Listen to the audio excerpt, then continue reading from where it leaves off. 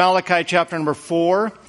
These are the very last words of the Old Testament, and there was a 400-year period of silence between when this was written and when the Lord Jesus Christ showed up there in Bethlehem. It says in verse number 4, "Remember ye the law of Moses, my servant, which I commanded unto him in Horeb for all Israel, with the statutes and judgments." When I read that, I think about what Paul said to the Galatian Christians. He said that the law is our schoolmaster to bring us unto Christ. We've taken the law out of our culture here today, and we've taken away the schoolmaster that paves the way. That basically, the best way I know to describe it briefly is that the law is what creates the thirst and the appetite for the living water and the bread of life. We don't have that appetite in America today. Verse number 5, "Behold, I will send you Elijah the prophet before the coming of the great and dreadful day of the Lord. And he shall turn the heart of the fathers to the children, and the heart of the children to their fathers, lest I come and smite the earth with a curse." I'm sure that most of you know many children that are growing up in broken, dysfunctional homes with a single parent or adoptive parents or foster parents. I'm sure that many of you know or have experienced things like this in your own lives. Broken homes, broken marriages, fathers who really don't care about their children, they only care about themselves, and children who have no real respect or honor toward their fathers. It seems to be the norm in American culture today. And if I could start out, and please be patient with me while you're standing, we'll get to Luke 12 here in just a moment. But I want to start out with a little bit of my introduction and say this. Our recent trip to Ecuador was different to me, personally. I've been on 9 or 10 mission trips in 7 or 8 different foreign countries, but this was different than any other mission trip that I've been on. What was different about this mission trip? Was it the food? Was it the language? Was it the culture? Was it all of these things? The answer to that is no. For me, it was different and unique in that this was the first time. Some of you might not appreciate what I'm getting ready to say, but please bear with me. The first time I found myself jealous of what they had rather than just being thankful for what we have. Mission trips have always been an eye-opener for me. To go to a third world country or a foreign country and just think, wow, we've got it made in America. There are certainly things that we have it made in America that are better than Ecuador and really any other country that you could travel to. But the things that are, in my opinion, and I believe in God's estimation, that are the most valuable, I found myself just feeling a little bit jealous. This was a confusing feeling to me, but I found that it stirred my heart much like the Apostle Paul's heart was stirred when he stood there in Athens and he saw a city wholly given to idolatry, and it stirred his heart, and he said some things that they didn't particularly want to hear. When I was in Ecuador, I saw that the boys looked like boys and the girls looked like girls. I saw children that from all appearance seemed to be very well behaved and attentive, even though they didn't grow up in church or vacation Bible school. There appeared to be family unity and loyalty. The children appreciated their food and their snacks, when really all that they got was a piece of bread and a little cup of some kind of juice every day. And yet they were so thankful and appreciative of that. I heard no whining or complaining. Well, why did we get this flavored juice today? Why can't I have this? They had one option and they gladly received it, and they seemed to love it. I didn't see a single act of open disrespect to an adult. I saw much less paganism displayed in their culture and appearances. I saw some, we all did, but I didn't see it very often. Most of the people that you saw just looked like decent, hardworking, respectable people. I didn't witness a single open display of homosexuality. How refreshing is that? To be able to be in the mall or a public setting where people are all over the place, and I didn't witness, maybe one of the other group did, but I didn't see a single open, even seeing anybody that I suspected that they were homosexual. But most importantly, what I saw is a people that had a receptiveness to the gospel. They would take a gospel tract and they would read it. The missionaries said on the second day, we can't go hand out more flyers because we don't have room, because if we hand out flyers, then more kids will come. And we don't have room for them. We don't have the workers for them. We couldn't handle it if they came, so we just have to stop handing out flyers. What a blessing that would be. So I hope that you're not being too hard on me here this morning and thinking that I'm not patriotic, because I am. I love my country. And I am happy that I'm an American.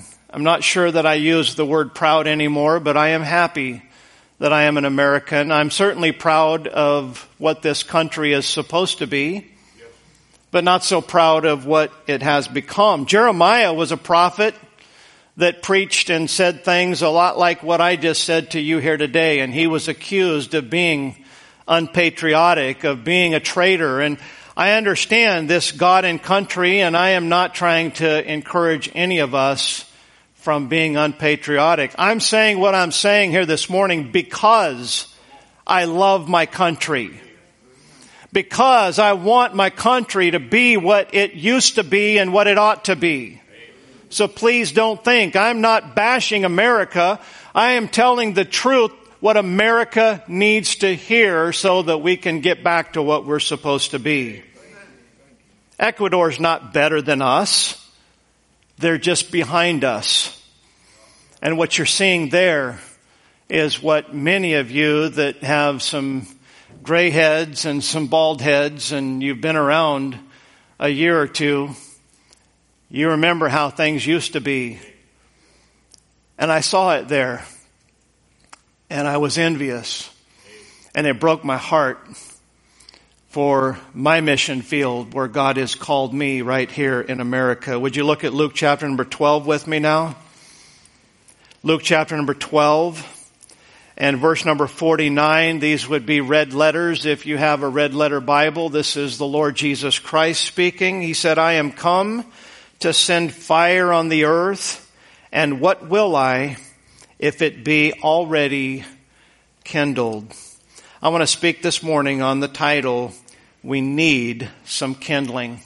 Father, bless us, Lord. I know this introduction has been a little lengthy, but Lord, I know you've put this on my heart, and I pray that you'd help me to communicate these truths with your help and blessings, with your power. Lord, not the power of God so that we can feel better about ourselves or feel like that anything that would have anything to do with our pride or ego, but rather the power of God to make a difference, Lord. People listening here today need to hear the truth, and they need to hear truth that's relevant to us, to where we live. Lord, it does none of us any good to stick our head in the sand and pretend that things are not as they are. And Lord, we certainly need to know what the answers are. I don't want to discourage anyone here today, but rather I pray that the effect of the sermon here today would encourage us to do something, to do what we ought to do and what we need to do. Please bless. And if anyone here today that's listening, whether it be here in the auditorium, whether it be in live stream, if someone is not saved, I pray that you'd break through the hardness of their heart, convict them of their sin, help them to see their need for a Savior, and help them to see that that Savior that loves them is Jesus Christ. Bless, we pray, in Jesus' name, amen. Thank you. You may be seated. Thank you for your patience in standing so long for the introduction. I grew up in Idaho, and Idaho is, the Boise area was very flat, high desert. Interestingly, the city of Boise is called the City of Trees. For anyone from here that's ever flown to the Boise airport and walked out and looked and seen, why do they call this the City of Trees? Because you just don't see, most of the trees that you see in the city of Boise were probably planted in the city area as a landscape project many years ago. So you look at the mountains and you just see sagebrush and high desert. But if you go just a little ways further, about 45 minutes from the Boise Valley where I grew up, you see the Rocky Mountains, and you see massive forests of pine trees and fir trees. And because of that, growing up, many people would save money and had wood-burning stoves. And it was a way of life when I was growing up that you went up to the mountains and you took your pickup, your trailer, and you cut down firewood and you brought it home and you split it and you put it in the shed and you had it for all winter long. And we needed it because the winters were considerably longer than they are here and considerably colder as a general rule. There would be times, one of my jobs growing up was to cut kindling wood. And whenever we'd be running out of kindling wood, or we'd have some wood that maybe was still a little bit green, maybe it'd gotten a little bit wet, Mom or Dad would say, "Randy, go get some kindling." I'd go out. If there wasn't kindling in the box, I'd have to get the axe and I'd have to cut up some kindling wood. It was a way of life as I was growing up. Now, in our Malachi text that we read, we saw that the Lord makes it clear that before that dreadful and notable day come, that God said, "I'm going to send Elijah the prophet." And one of Elijah's main project, so to speak, is going to be to turn the heart of the fathers back to the children and the heart of the children back to the fathers. Now in Revelation 11, just a number of weeks ago, we took a look at those two witnesses in the tribulation period, and we saw that one of them will be Elijah. We saw the majority effect of Elijah and I believe Moses' ministry on the general population. Here's what it was, or here's what it will be, I should say. Revelation 11:10, "And they that dwell upon the earth shall rejoice over them and make merry, not because of their preaching, but because they were murdered there in the streets of Jerusalem." So you have the whole world, when two men of God that were sent by God, they're preaching and they're prophesying. Finally, they're killed. And the whole world is rejoicing and making merry. They're sending gifts one to another because these two prophets tormented them that dwelt on the earth. How much starker contrast can you have between preaching ministry of two men that were actually of God in comparison to those who claim to be of God in the pulpits in America today? Yes, sir. Prophesy unto us smooth things. Preachers, tell us what we want to hear. I like to hear that preacher because he makes me feel so good about myself. Blah, blah, blah, blah, blah. Yes, sir. Why would we choose to hear what we want to hear rather than hearing what we need to hear? I'm going to make a bold statement. Christian churches that have the gospel today are filled with people that, in my opinion, I'm not a judge, I'm not a jury, I am not God, but in my opinion and my personal estimation, I believe the majority of these mega churches are filled with people that are on their way to hell and not their way to heaven. Why do you judge that? I thought that we weren't supposed to judge. Well, the Bible says you'll know them by their fruit. You'll know them by their fruit. And when we judge righteous judgment, we're not judging in self-righteousness. We're judging based upon what the Word of God says here. There are evidences that God gives us of people that have been regenerated, people who have been born again. It's a life life-changing experience. Now, the ministry of Elijah, we read about it in Malachi that there's going to be a family effect. He's going to be focusing on preaching to fathers and to children. And that is certainly a needed message in America today. But we don't see in these two witnesses in Revelation chapter 11, we don't see a description of their actual ministry. What are they preaching? But I tell you what we can see and we do see is the ministry of John the Baptist. Now you say, what does John the Baptist have to do with Elijah? That's a great question. We see it because John was asked point blank, are you Elijah? Because they're looking for Elijah. They'd read Malachi 4, verse 4 through 6. John, are you Elijah? And he said no.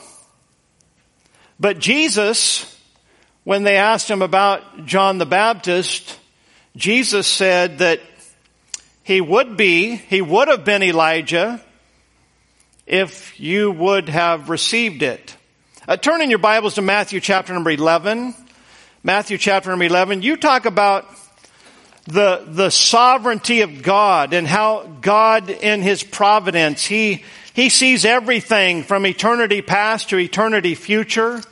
You know, God is not limited by time and space. And you know what? The Reformed theologians, Calvinists, whatever you want to call them, they try to put God in this complex system of His sovereignty. Listen, I believe in a more sovereign God than a God that just picks and chooses. I believe that God legitimately gives man free will and the ability to respond to the gospel, and yet God says that they are elect according to His foreknowledge. How can we possibly fathom a God who knows what's going to happen and is sovereign and in control and yet still legitimately gives you a free will?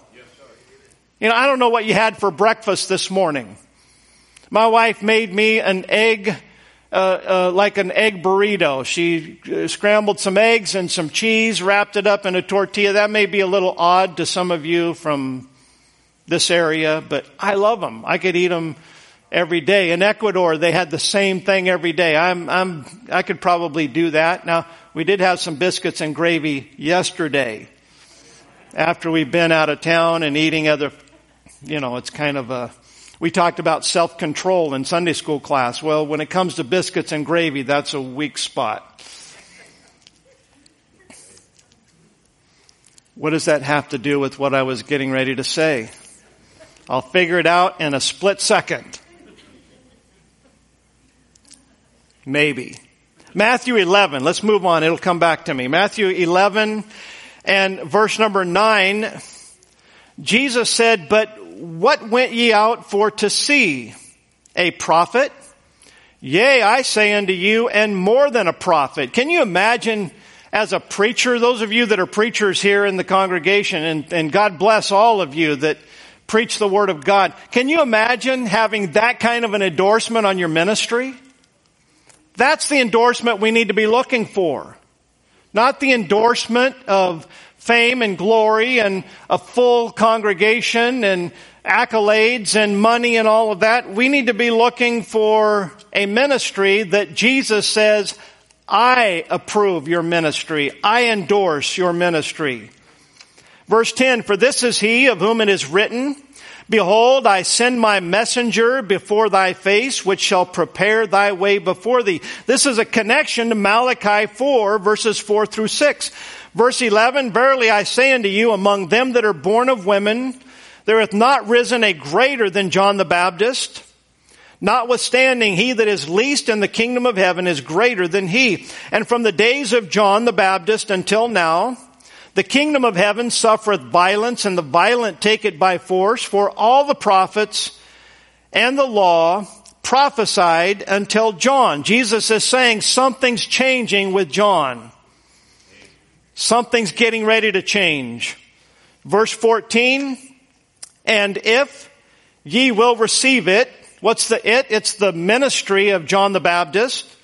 "This is Elijah, which was to come. You talk about the sovereignty of God. Oh, I know what I was going to say. What you ate for breakfast this morning. You don't have to, I ate that breakfast burrito. I didn't have to say, oh, God ordained me to have this burrito. When you go to the fridge and you want to, listen, God knows what you're going to choose to eat. But it doesn't mean that in His sovereign providential grace that He has foreordained that you're supposed to eat that. Listen, if you fall down if you trip in the last couple steps of your stairs and you stumble down, you don't have to get up and say, phew, I'm glad I got that over with. God's like, I didn't do it. I had nothing to do with it. Just slow down and it won't happen. Just nonsensical. And why is it that we think that, I don't know. Let me move on. I don't want to digress too much. God is sovereign, and He knows what's going to happen in the future. And here in this case, the Lord says, if Israel would have received it, then John would have fulfilled. John would have been Elijah, but he wasn't, because they didn't receive it. You're talking about amazing God right there. You say, how do you explain that, preacher? I can't, but I believe it. Because the Word of God says it. Jesus said it crystal clear. Now, John's ministry, you know what you need here this morning? You need a message of light more than a message of grace. If we're going to turn our hearts back to God, if we're going to be receptive to the gospel here in America once again, then we're going to have to recognize we need a message of light more than a message of grace. Now, some of you might misunderstand what I'm saying there. I believe we need to stand for the grace of God. I am all for the grace of God. For by grace are you saved through faith, and that not of yourselves. It is the gift of God. Grace, grace, grace. I believe it. I stand for it. But I'm telling you, the message of grace is not what is needed in America today. It's all that America is getting today. And look at the results. Yes.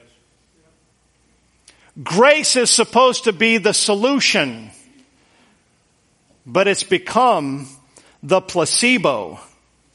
It's supposed to be the cure to our sickness, but no one is recognizing how sin sick that we are. And so rather than taking the real medicine, people are just looking for some candy. We need a message of light. I was in a church in Ohio years ago, and they were talking to pastors on just this neat little trick that they did. And I'm not being critical. I didn't particularly have any desire to incorporate this in my ministry. They had a device in their auditorium, and after the church service, after a certain amount of time, that device would start gradually dimming the lights, just a little at a time. And what they were trying to do is they were trying to get everybody out of the auditorium so that they could close up and lock up. And I thought, you know what? And that's one thing I like and appreciate about this church is that y'all hang out forever. Y'all aren't in any hurry to go home. You stay in your fellowship. And I look around, and as a pastor, it's like, wow, I like that, because that tells me that people are enjoying being together. You love each other. I worry about people that don't like being around God's people. Yes. The Bible does say that one of the evidences of salvation is a supernatural love of the brethren. You like being around other Christians. Listen, if you're always uncomfortable around Christians, but you're comfortable around people that are non-Christian, you need to get born again. But that's exactly what's been happening in America in my lifetime, is the light has just been dimming just a little and a little and a little at a time. And it's had an effect. according to what this church said, people just naturally just leave. They don't even recognize it. They're talking. They start getting uncomfortable. They don't know why. And they just exit. And that's been the same spiritual effect that's been happening in America. John chapter 1 and verse number 6 says, there was a man sent from God whose name was John. The same came for a witness to bear witness of the light, that all men through him might believe. He was not that light, capital L, but was sent to bear witness of that light. The light, capital L, is Jesus. The light is righteousness. We have people today that want Jesus, but they don't want righteousness. You can't separate the two. If you want the real Jesus, then with Jesus comes righteousness. John chapter 3, verse number 19. Jesus said, and this is the condemnation, that light has come into the world, and men love darkness rather than light, because their deeds were evil. Why do we live in a culture in America that is not open to the gospel? Listen, we go out on the street and listen, we get some thumbs up. But I'll tell you, the response that we get from our gospel witness in this town, we get a little bit of rejection. Seems like in the years that we've done this, the rejection's getting just a little bit more. We get some thumbs up, but more and more what we're seeing is just simply apathy. People drive by our signs and just like, well, whatever.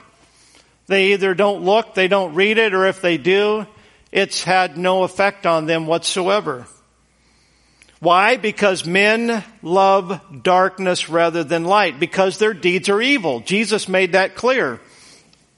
For everyone that doeth evil hateth the light, neither cometh to the light, lest his deeds should be reproved. But he that doeth truth cometh to the light, that his deeds may be made manifest, that they are wrought in God. You know the difference between the modern message today compared to John's message and Jesus' message and Paul's message?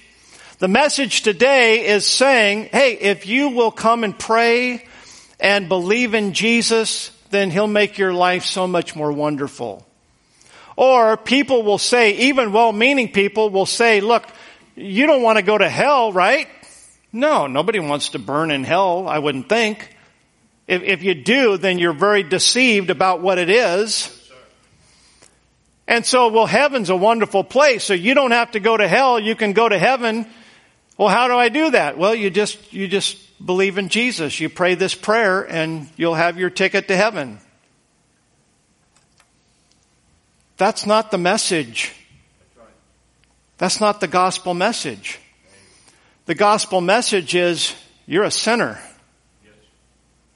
And your sins are going to sin. Hell is the result of your sins. But what you need to deal with is your sin.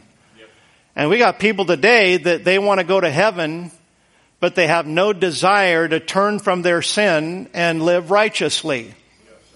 Yeah, I can get my ticket to heaven and live however I want. Sure. Sounds great. Sign me up. And we got churches that are just filled with that idea that, yeah, I believe in Jesus. Listen, I get tired.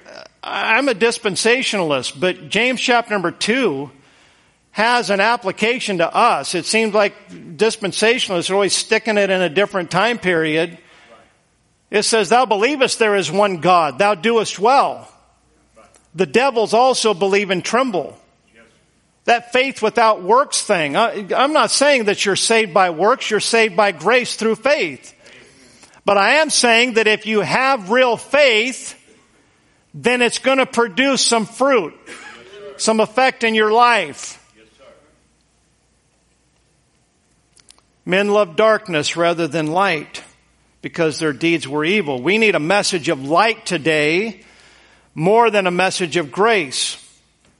The next thing I want to draw out of this topic here today is you want your problems fixed, but not your paths changed. Now I'm talking about why in America we're not open to the gospel message. Why is it water on a duck's back? Why is it you talk to people, oh yeah, I've heard that, whatever. Yeah, you get lip service. Listen, We are living in the Bible Belt. In fact, I'm told this area is the buckle of the Bible Belt. Listen, if this is the body of Christ, I hate to tell you, but our pants are down. Yes, sir. I hope you get what I'm saying. The belt buckle is broken. Luke chapter 3, verse number 4, as it is written in the book of the words of Isaiah the prophet, saying, this is about John the Baptist, the voice of one crying in the wilderness, prepare ye the way of the Lord, make his paths straight. Every valley shall be filled, every mountain and hill shall be brought low, the crooked shall be made straight, and the rough ways shall be made smooth. You see what I'm saying? People want their problems fixed. I'll come to Jesus. I'll come to church. I'll get some religion if you'll fix my problems. Just don't expect me to change my path. If you want to be prepared to receive Christ, you've got to be willing to change your path.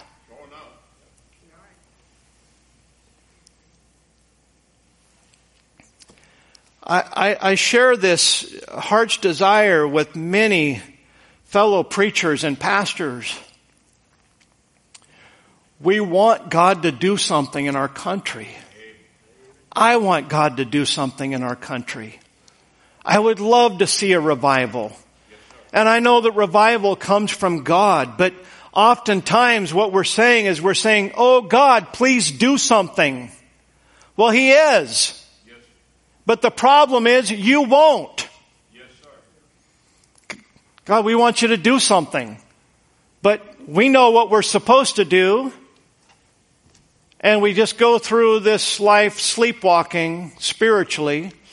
Yes. We won't change anything. We won't let any mountain in our life be removed. Things that are in our life that shouldn't be there. We won't let the Holy Spirit bulldoze those. We have areas in our life, valleys, the things that we're not doing that we ought to be doing. We won't let God fill those.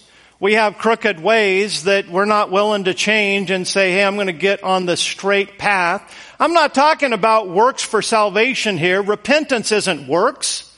That's a bunch of nonsense and bunch of hair splitting with semantics when people try to say that when you preach repentance, you're preaching works. It's not works at all. God has to grant repentance, but you have to be willing to turn. You have to have a change of heart. Repentance is simple. I'm going in this direction. My direction's sending me to condemnation, to hell, to destruction. My life is dishonoring God. I'm hurting myself, my family, all of the things that go with being lost. Preacher comes and preaches salvation. Christ died for our sins according to the Scripture, was buried and rose again the third day. God, the Holy Spirit, touches our heart and we say, I don't want this life. I want this life. I want Jesus Christ. That's how it works. It's not I'm going to take Jesus in one hand and I'm going to live my life however I want to in the other hand. And if I have one in each hand, then I'm just going to be happier doing what I've always been doing. That is heresy. Yes, sir. It's nonsense. Yes. God's doing something. The message, He's just as powerful as He's ever been. The light it's still light. So what I'm trying to say is the problem's not God, the problem is us. Yes. Yes. John's message was a message of repentance. Matthew 3, 5 through 6, then went out to him Jerusalem and all Judea and all the region round about Jordan and were baptized of him in Jordan. Watch this. Confessing their sins. Yes. Now, I'm a pastor. I'm not a priest. I don't want you to confess my sins to me. Right. Please don't. I don't want to know. But you need to confess your sins to God. You need to repent. Repentance begins when we don't care what anyone thinks about us except God. Yes. And we say, hey, I don't care. You know what? I know what I am. I'm a sinner. There are things that I've done in my past that I've repented of that I don't even remember that I did them. I didn't keep a list. I don't know. There's things that I haven't specifically, but I know what they are. I know that they're sin, and when I got right with God, I repented of all of them.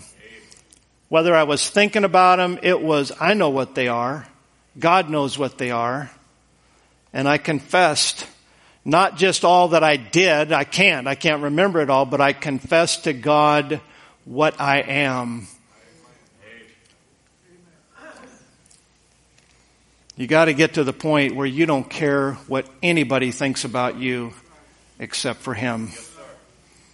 John was a man with a message, not a vision. I've had people say to me, young preachers, Pastor Mitchell, what's your vision for your church? The first time that got asked to me, I felt like a loser. It's like, I didn't know how to answer it. I don't know. Am I supposed to have one of those?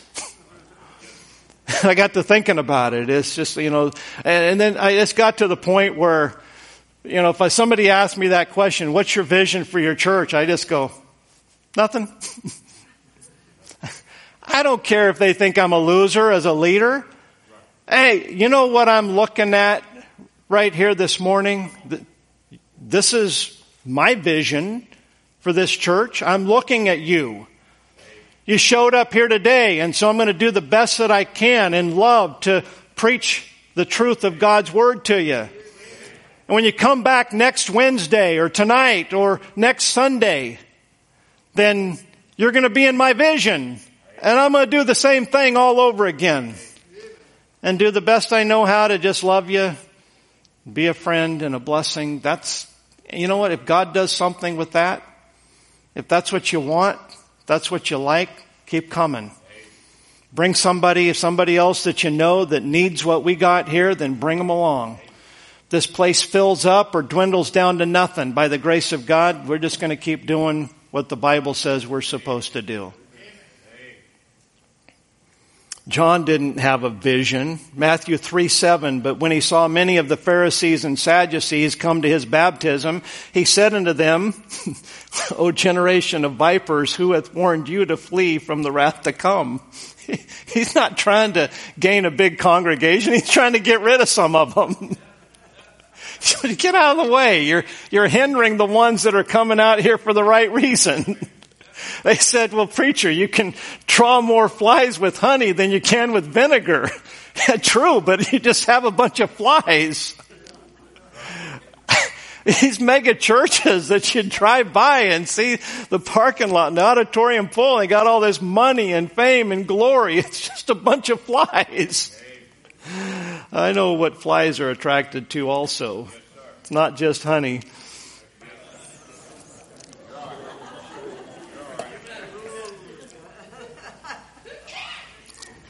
My last point before I conclude is John, Elijah, if you will, this is the spirit and power of Elijah, was a preacher, not a politician.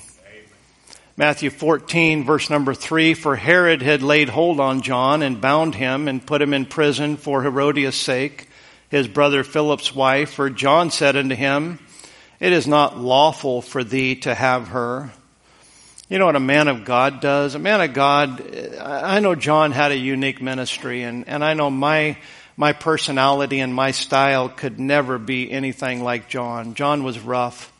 I've heard some rough preachers that tell it like it is, but they just had if you ever heard Lester Roloff preach, man, he could rip your face off, but he just seemed so sweet in the process. It's like, how does he do that? If you just listen to what he said, you'd think, I should be offended. But there was something about him that just had a sweetness. You know what that was? That was the Holy Spirit. I will never have that rip your face off kind of persona. I can't even muster it up. If I tried to act that way, people would just go, what is that? But you know what? It's not just how we say it, but it's what we say. I don't want to ever start just picking and choosing skipping over some Bible verses and not being direct. I want to be the kind of preacher that people would say, "Preacher, I don't know if I like what you said, but I needed that. Thank you. You helped me." Yes. Faithful are the wounds of a friend, but the kisses of an enemy are deceitful. I want to be a friend and tell you the truth. And I want to do everything I can to keep people out of hell. And I want to do everything I can to preach so that God's people will live in a way so that when you stand before your Savior someday, you'll have some rewards and you'll be able to hear, "Well done, thou good and faithful servant." I want to help you have a successful life, not just in the here and the now, but in the life to come. I want to help you parents raise your children.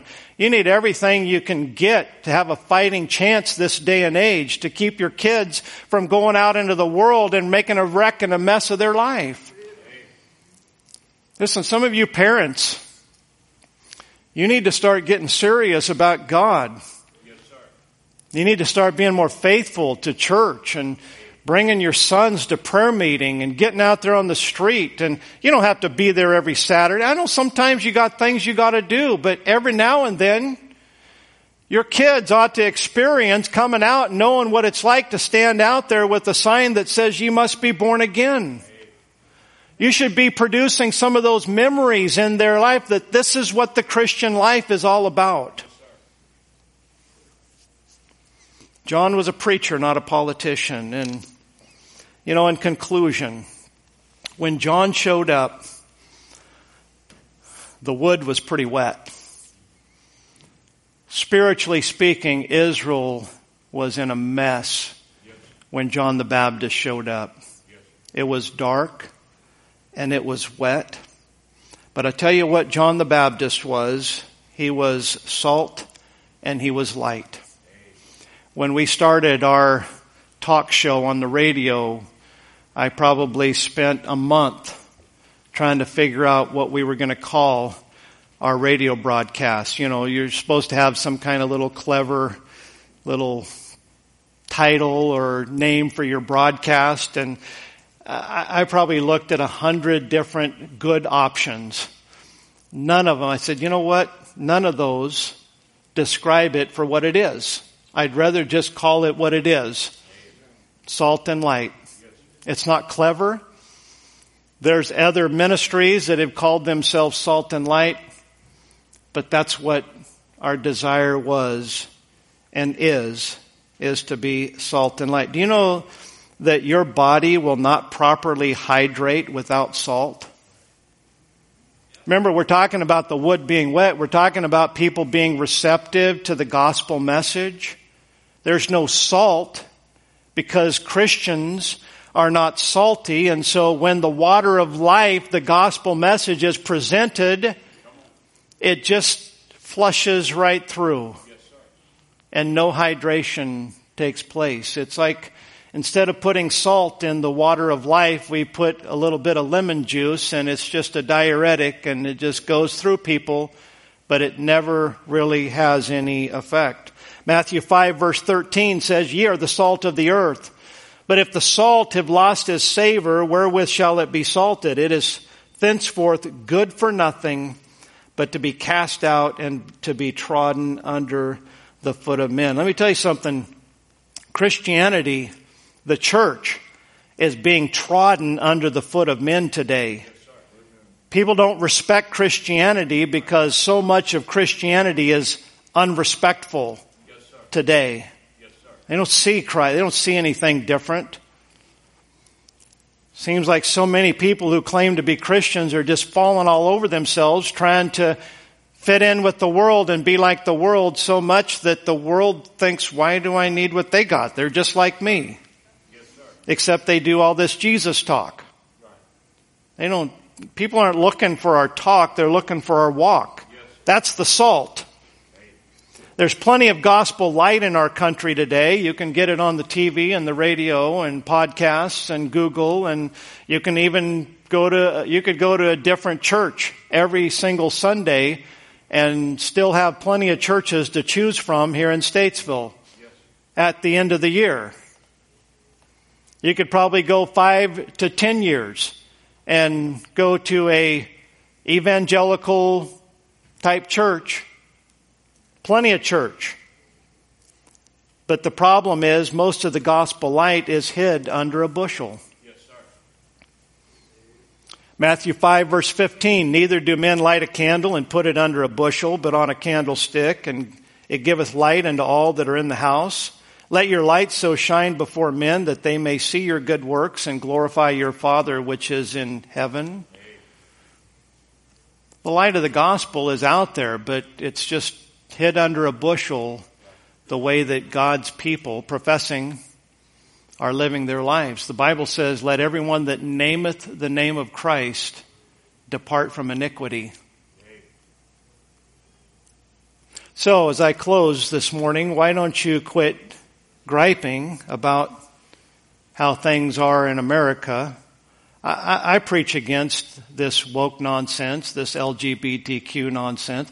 I think that it's total insanity for our president and our current administration to tell places like Africa and Jamaica that if you don't start promoting the LGBTQ agenda, we're going to withhold your foreign aid from you. Oh, that's real American. We're a democracy, we're a freedom, and yet we're trying, the fact of the matter is we shouldn't be sending all the taxpayer money to them to begin with.